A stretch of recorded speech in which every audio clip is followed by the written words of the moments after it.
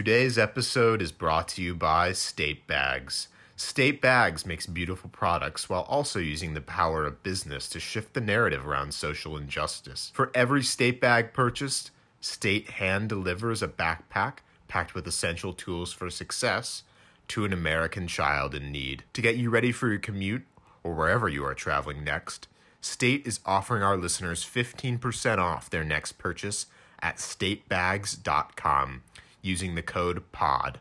That's 15% off your next purchase using the code POD. P-O-D at statebags.com. State Bags, they have your back.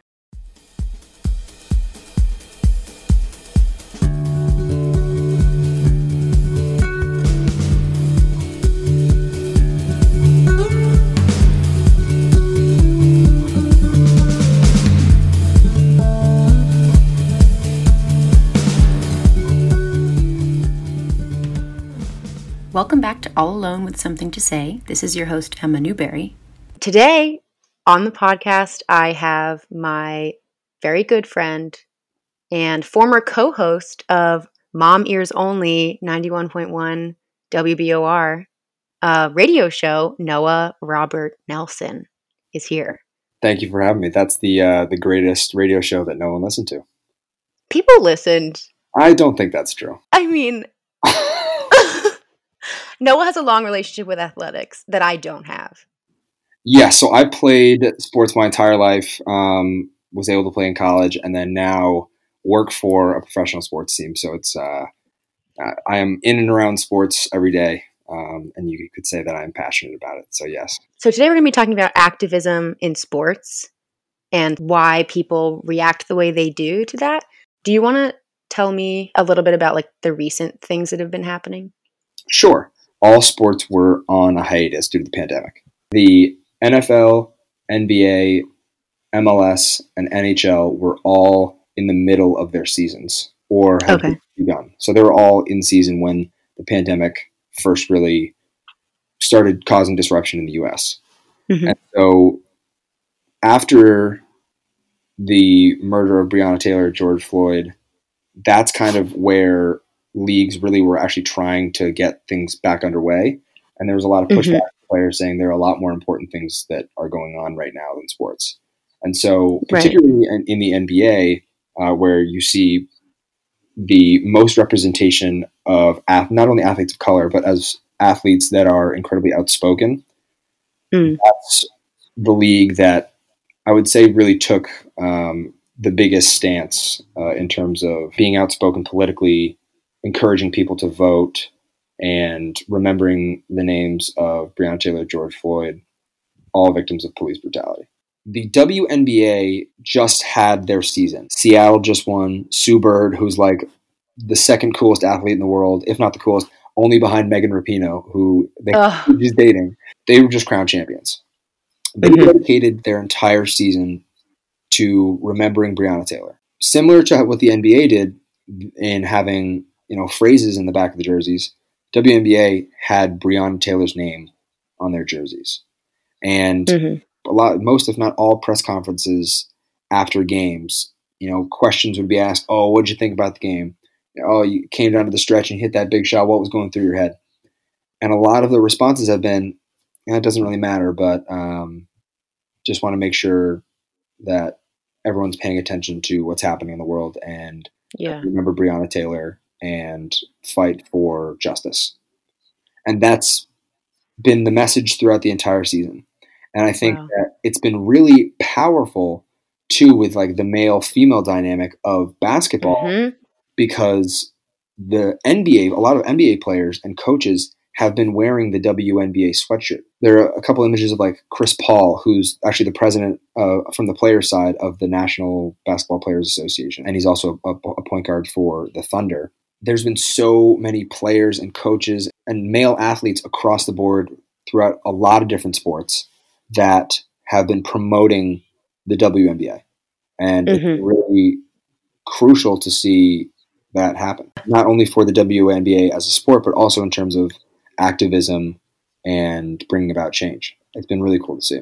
I was reading something in some publication called The Conversation where they wrote about the Milwaukee Bucks refusing to play after Jacob Blake was shot. And that was in August. So they said, the NBA's Milwaukee Bucks refused to take the court in protest over the police shooting of a black man in Wisconsin, Jacob Blake, who at the time was paralyzed in the hospital. The WNBA actually also stopped play and recognized Blake in a different way. So instead of playing the game that was supposed to happen, those players that were supposed to be playing that game knelt and had Jacob Blake's name displayed across their chest, using that time that would be dedicated to sport to speak about what's happening in the world. This is really interesting. The players' boycott immediately threatened the viability of the NBA's playoffs, endangering, underlined, the most lucrative part of the season for the league. The players were also risking millions of their own dollars to raise their voices against racism in America. And in the Bucks statement, they said, "We are calling for justice for Jacob Blake and demand the officers be held accountable. We encourage all citizens to educate themselves, take peaceful and responsible action, and remember to vote on November 3rd. I know we had talked about doing this just because we're both interested in it, but I was thinking about this. I listened to this podcast the other day called You're Wrong About, where they go back to historical events and correct common misconceptions about them. And they had an episode on After School Specials, which was this TV program that started in the 70s and ran, I think, right up until we were born, 97. And one of the arguments they made about the difference between television back then and television now is that people are much less receptive to overt moral demonstrations or any kind of TV program that is trying to teach you something or tell you how to live. And one of the reasons they say this is because people aren't as trusting of TV now, and I guess social media now, to tell us the truth. And people also increasingly want to feel entertained and not necessarily educated. But the other thing about After School Specials is that they mimicked supposed real life situations, but were actually just fictional scenarios. And in the case of what we're talking about today, activism and moral messaging in sports, it's real people who we see on real platforms and who in many cases are risking derision, rejection, and exclusion, and sometimes even violence from the sport that they play in order to send this message to the American people.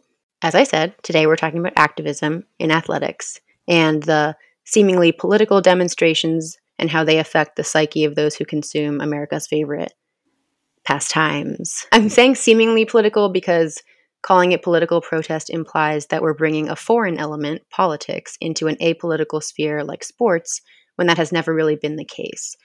And what's interesting about this is there is a lot of historical precedent for protest in sports.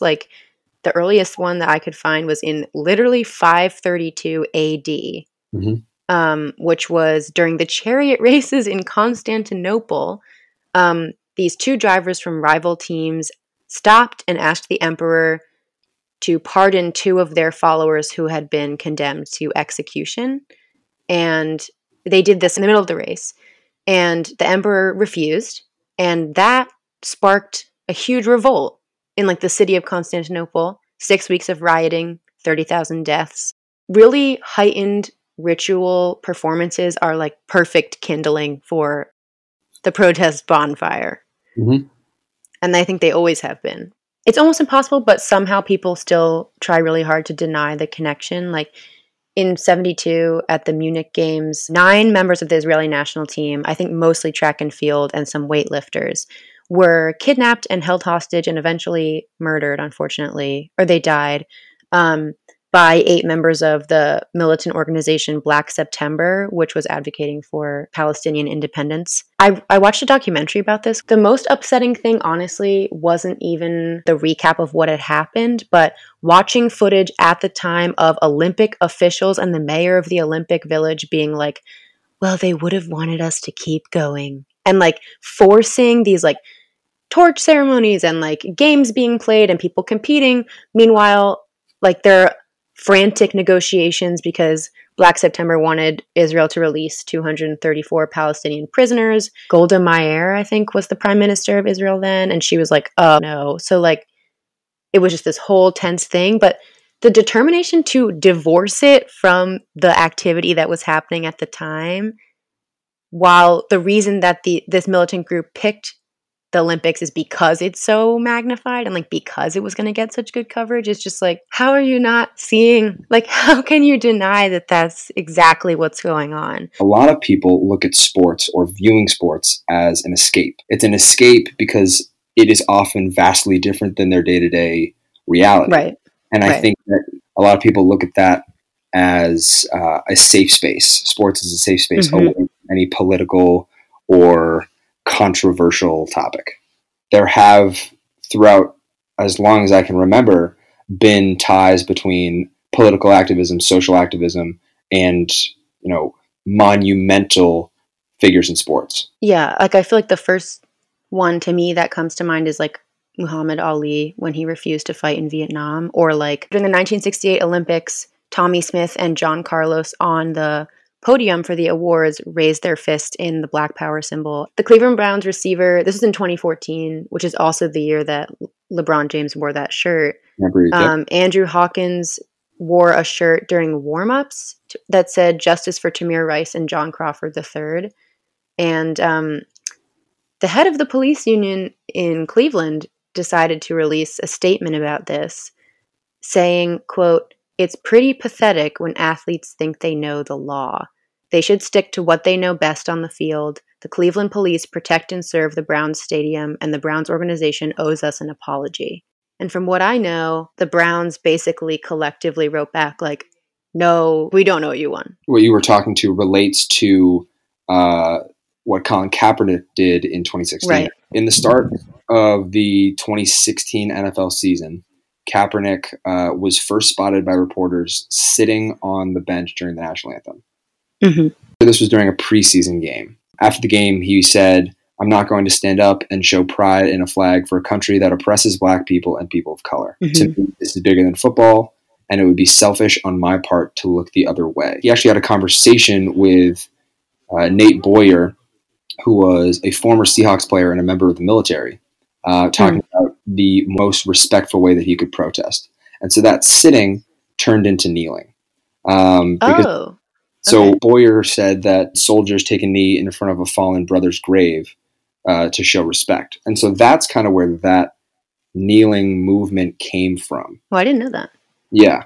And so Kaepernick and then also his teammate Eric Reed were incredibly outspoken throughout the remainder of that season.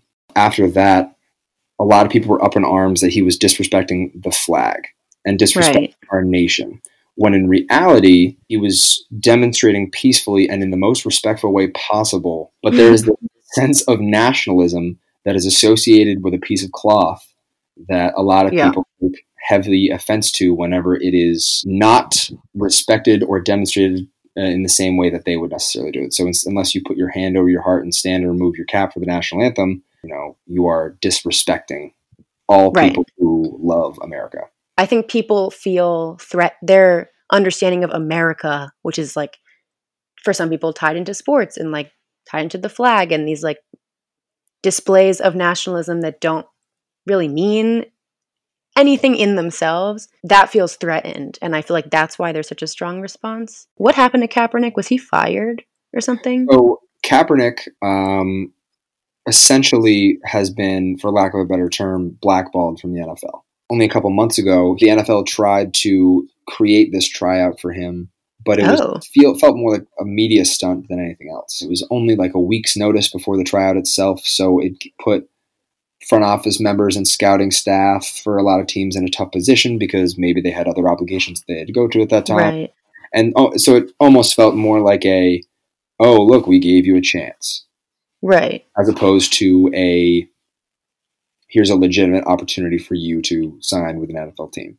Donald Trump's response to Kaepernick was that he, quote, maybe shouldn't be in the country, which is like exactly what we're talking about. Like, it just, if you don't fit into the story that we're saying is your experience and we're broadcasting for everyone else to enjoy as your life, then like you're just fully out.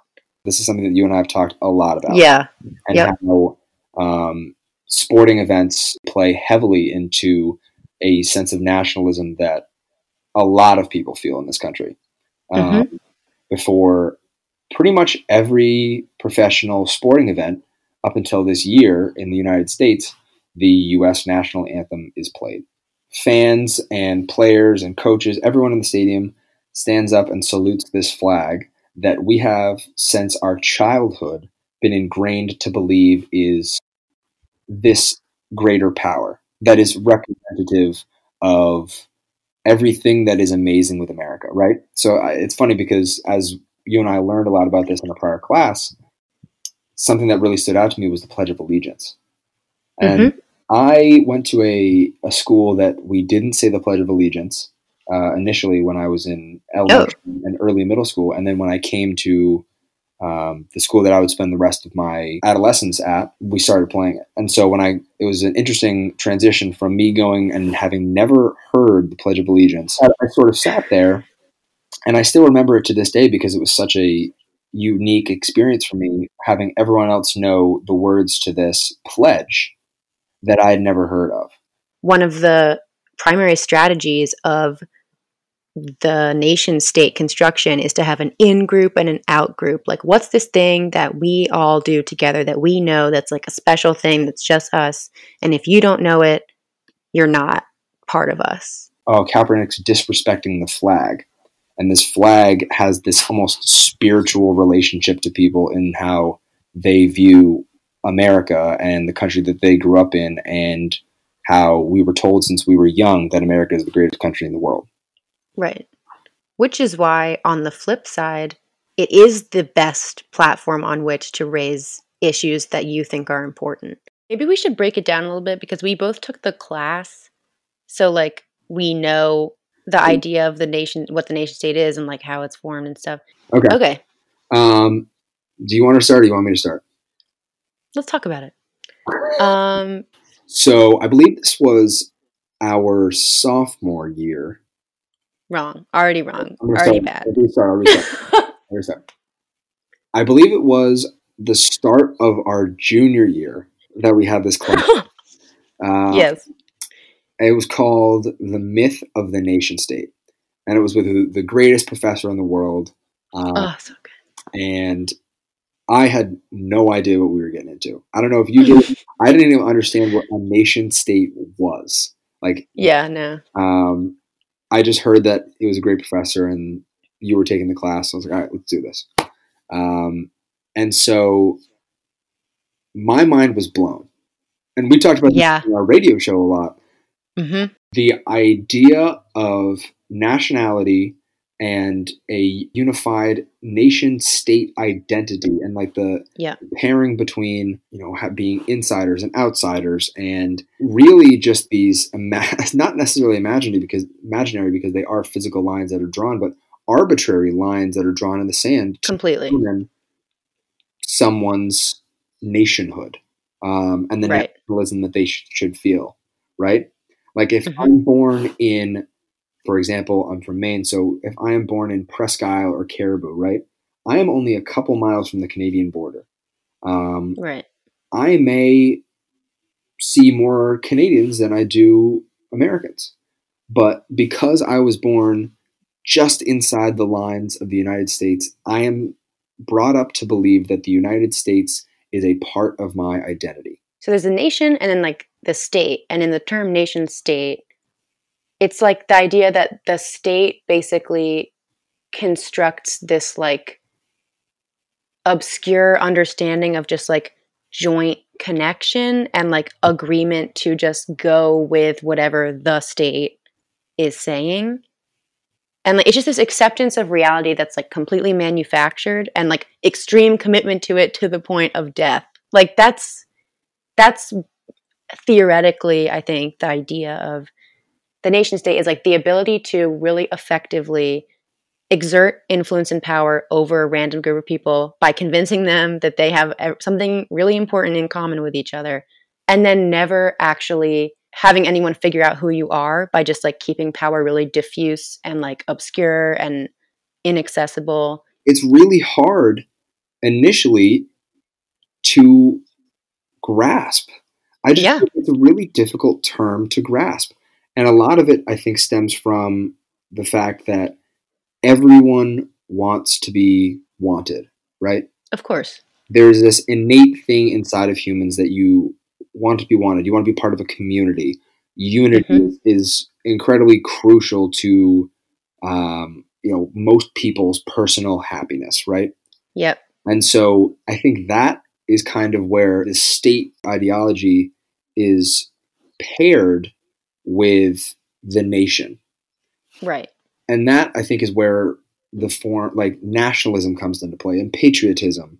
And not only is that part of your identity, but it's also a tool that's used by the state to garner more power Yes. because they use unity and this idea of nationalism. Oh, you're an American, which is Mhm. this, has been cultivated to this great, almost this external religious power. Everyone is But you can't quite put your finger on what exactly it is. Yeah. What is being American? I mean, this is a Right. country of immigrants. So Right. what is American? And colonizers. Yeah. Yes. And so it's just this really challenging idea that I think plays heavily into the world of sport, but also the undeniable tie between politics and sports. And Yes. how nationalism is part of us, and believing in the state to a certain degree is part of us. Yep. And when someone contradicts that idea, pushes back against something that is an incredibly comfortable thing for most people to feel, that's where people struggle to wholeheartedly get behind athletes protesting. Because there's no way to just question one part of it. Like when Colin Kaepernick kneels, it's like, oh, why is he kneeling? And like, is that disrespectful to the flag? Why is the flag important to me? What does the flag really represent? It's literally just a piece of cloth. Like, it just sends you into this like conspiracy level, like questioning what you're saying, like such a core value and like part of your identity. To scale it down, I feel like the easiest way is like to use sports as an analogy, because like I'm not a huge Eagles fan, but like because of where my mom was born, I'm an Eagles fan. Because of where you were born, you're a Patriots fan. And like, no matter what, if we were to go to a game together, the NFL would take our money. Like, it doesn't matter which team wins. And yet there's this sense of opposition, even though like we have a ton in common. We're really good friends. Like, we've had a lot of shared experiences, but like the idea that an institution can gain power and money by pitting people against each other and making them feel united in this, like, we are this and not this, and you are this, and therefore you're like not as good.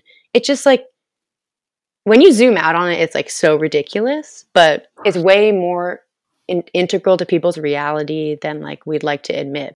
And that is where I think that the national anthem comes into play in a massive factor, because for one moment, everyone in the stands is united. Mm-hmm.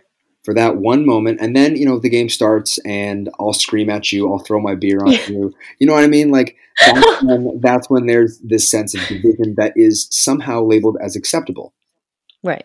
But for that one moment, we're all united, and anyone that challenges that, oh, they're not with us, they're not part of us, right?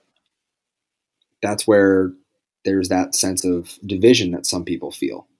The national anthem is only really played before sporting events. Mm-hmm. It's not played before concerts. It's not played before panel discussions. It's not played before you go to a play. It's this thing that is supposed to bring people together. And if that's its sole purpose, then why aren't we playing it at other events, right? Right. This conversation's had to come up a lot recently, is why do we even play the national anthem before? Yeah, I was going to say, you should talk about this. The national anthem was born in the early 1800s as a war song. And I think that creates this interesting paradigm where it's like, okay, now sports is almost separate. And I think that's where the separation comes from too. The sport absolutely separate from those other events, partially because we make it so intense and spiritual and increase the magnitude of it by playing a battle song beforehand, right. Why is it different? Like, why isn't it played? It's a shared activity. Yeah. Shared Right. experience where everyone is there for the common goal, for entertainment. And for some reason, sport is viewed differently, even though in its purest form, it is entertainment. And athletes are viewed as different than other entertainers, I think, because of it. That then you question, who are we playing the national anthem for? 99% of the time when it's played, it's for United States against United States. I know, that's so stupid. It's a really confusing, Yeah. interesting conversation, but it is so ingrained. And I grew up playing football my entire life, and I have a really strong connection with the national anthem. That was when that's when I would have the most butterflies in my stomach, because it always happened right before kickoff, and it was a time when I would, you'd stand there, and you would just be to your own thoughts, but to others, it means an entirely different thing. And I think that's like the perfect example of the nation state exerting power, is like making us do this ridiculous ass thing where we're standing opposite each other, singing the same song about the same country, and like both feeling so strong, but such different potentially associations with it. And like the fact that it's become so normalized that nobody even acts like it's a weird thing to do is like the nation state has been successful. Like it has been like implemented. And I feel like once people do start to sort of question these realities, it threatens the white experience in America. It threatens ideas of white supremacy, but it also, these protests threaten this higher power, and like in very real ways, like the actual state. It is pointing something out about our country, but that's sort of why it makes sense, because like, oh, like why you're protesting, you're kneeling in front of the flag, you're disrespecting America. And it's like, yeah, well, America's disrespecting me. So that's what I'm trying to say. Like, yes, you got it. Can I talk about Naomi Osaka for a little bit? Absolutely. She's awesome. Okay, so Naomi Osaka, for those who don't know, is ranked number 1 in the world by the Women's Tennis Association. And she is half Haitian and half Japanese. She did have her childhood in Japan. And she's the first Asian player to ever have this top ranking. So that's cool. She's a 3-time Grand Slam singles champion. She is the reigning champion of the US Open. She just won the US Open again against Victoria Azarenka, which was awesome to watch. She won her first 2 Grand Slam single titles in back-to-back tournaments, which she's the first player to do that since Jennifer Capriati in 2001. So she's just like a real superstar. And she's only 22 also. Oh my God, yes. Very important. She's super young. And I get so annoyed about this, but like the biggest coverage, the thing talked about the most when announcers are just like talking about random stuff about athletes is how shy she is and how soft-spoken she is and how like not flashy she is. And it's just, there is this concept or understanding of her that's built up as like this shy young girl who's like amazing at tennis, but like is very diminutive in terms of compared to someone like maybe say Serena, who has like a larger presence, or like, Rafael Nadal, who's just like he's like all over the media, all over the place. So for the US Open, which was August 31st to September 13th of this year, she wore a face mask for every game that she went to. And of course, because she won to all 7 matches. So she had 7 face masks and she wore 1 for each match. And they were Breonna Taylor, Elijah McClain, Ahmaud Arbery, George Floyd, Trayvon Martin, Tamir Rice, and Philando Castile. That I know of, I don't think that she made a statement ahead of time that she was going to be doing this. She just would walk onto the court with the mask and like prepare herself, warm up, whatever, and then start the match. And when she won the whole thing, the US Open, they were doing like whatever, requisite interviewing her, and ESPN's Tom Rinaldi, in his like infinite wisdom, asked her, "What message were you trying to send when you wore those face masks to every game. And Naomi Osaka looked him dead in the eye and said, well, what was the message that you got? She just completely flipped it on him and was like, this isn't about me. And like that, I think, completely explains like the whole thing about athletes protesting. It's not like them being like, oh, poor me, like I have this hard life. It's like, with the privilege that I have, like this is the best possible thing I can do is like call attention to these issues. And yeah, she was like, don't ask me, like ask yourself. And the fact that you asked me that makes it so clear that you had no idea what I meant by that. And like she's like a young woman, and yeah, like her voice is soft, and like she does seem maybe a little shy, but like she just flamed him. And like I thought that was so cool. Incredibly powerful. I guarantee that people around the world that were watching this event Googled those names.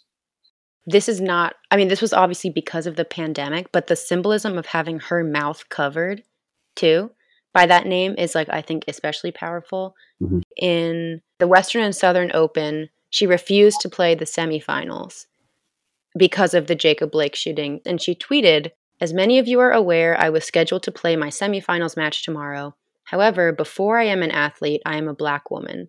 And as a Black woman, I feel as though there are much more important matters at hand that need immediate attention rather than watching me play tennis. I don't expect anything drastic to happen with me not playing, but if I can get a conversation started in a majority white sport, I consider that a step in the right direction. Watching the continued genocide of Black people at the hand of the police is honestly making me sick to my stomach. I'm exhausted of having a new hashtag pop up every few days, and I'm extremely tired of having this same conversation over and over again. When will it ever be enough? It's not fun for people to like take this on as something to discuss. It's like incredibly traumatic, I think, and people relive that every time they talk about it. Black and African American athletes are predominantly the ones who are more outspoken and have started a lot of these movements of kneeling and are incredibly vocal in, for example, Black Lives Matter. It's a privilege for someone to be able to separate, to have an escape from the social and political realities of our country. I think the biggest argument against this sort of like keep our sports safe from like all this other sad stuff that we don't want to think about right now because we just want to relax and drink a beer and watch the game, whatever. Like asking someone to not mix politics, quote, human rights with entertainment is asking a Black athlete, could you just like not carry the legacy of deadly violence that's been inflicted against people who look like you through the whole history of our country? That's ridiculous. You can't do that. Patriotism is conceptual. Racism is very tangible. Yes. So it's even weirder to assume that athletes would be more likely to separate than we would be able to like part from the idea that America is amazing. Absolutely. It's true. I think it is really difficult to do that, but there is like active violence being perpetuated against Black people in this country.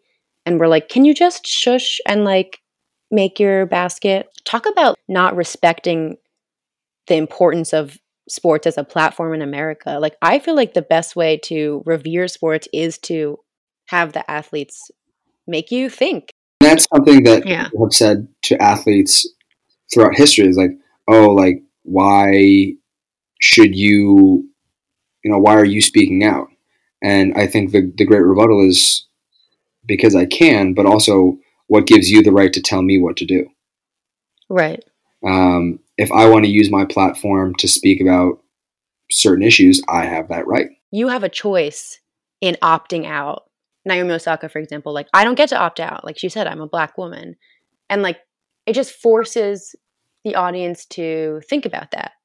But yeah, just the idea of like, you should be uncomfortable with your consumption of me as a person, but you don't want to deal with like the full complexity of my identity. You just want me to be like good at my sport and like pretty and, whatever it is. Yeah, athletes are often looked at as objects rather than humans. Yeah.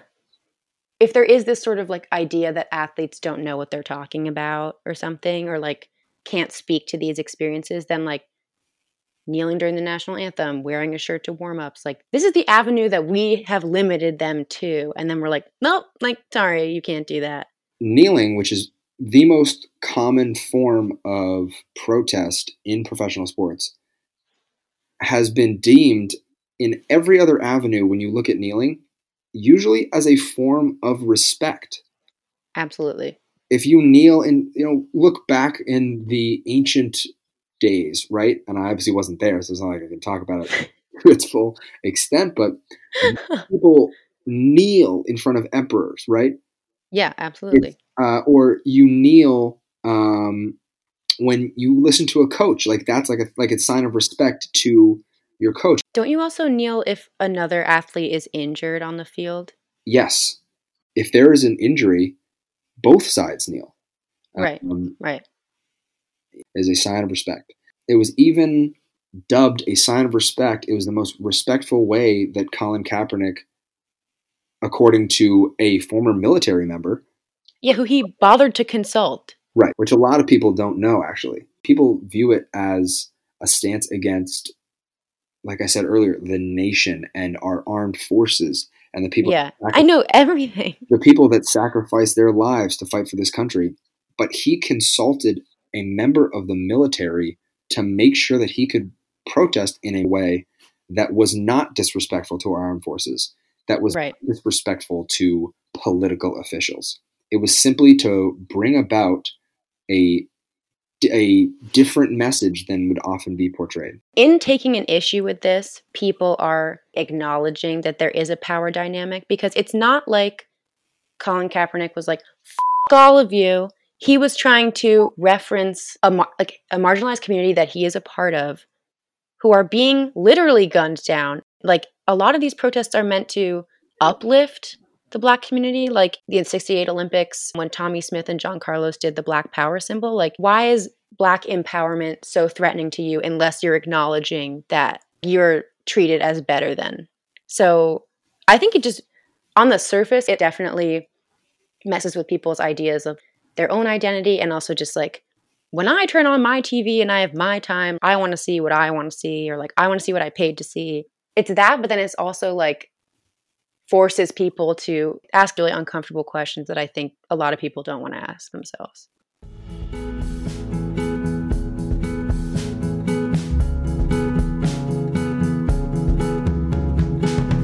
We hope you enjoyed this week's episode of All Alone with Something to Say.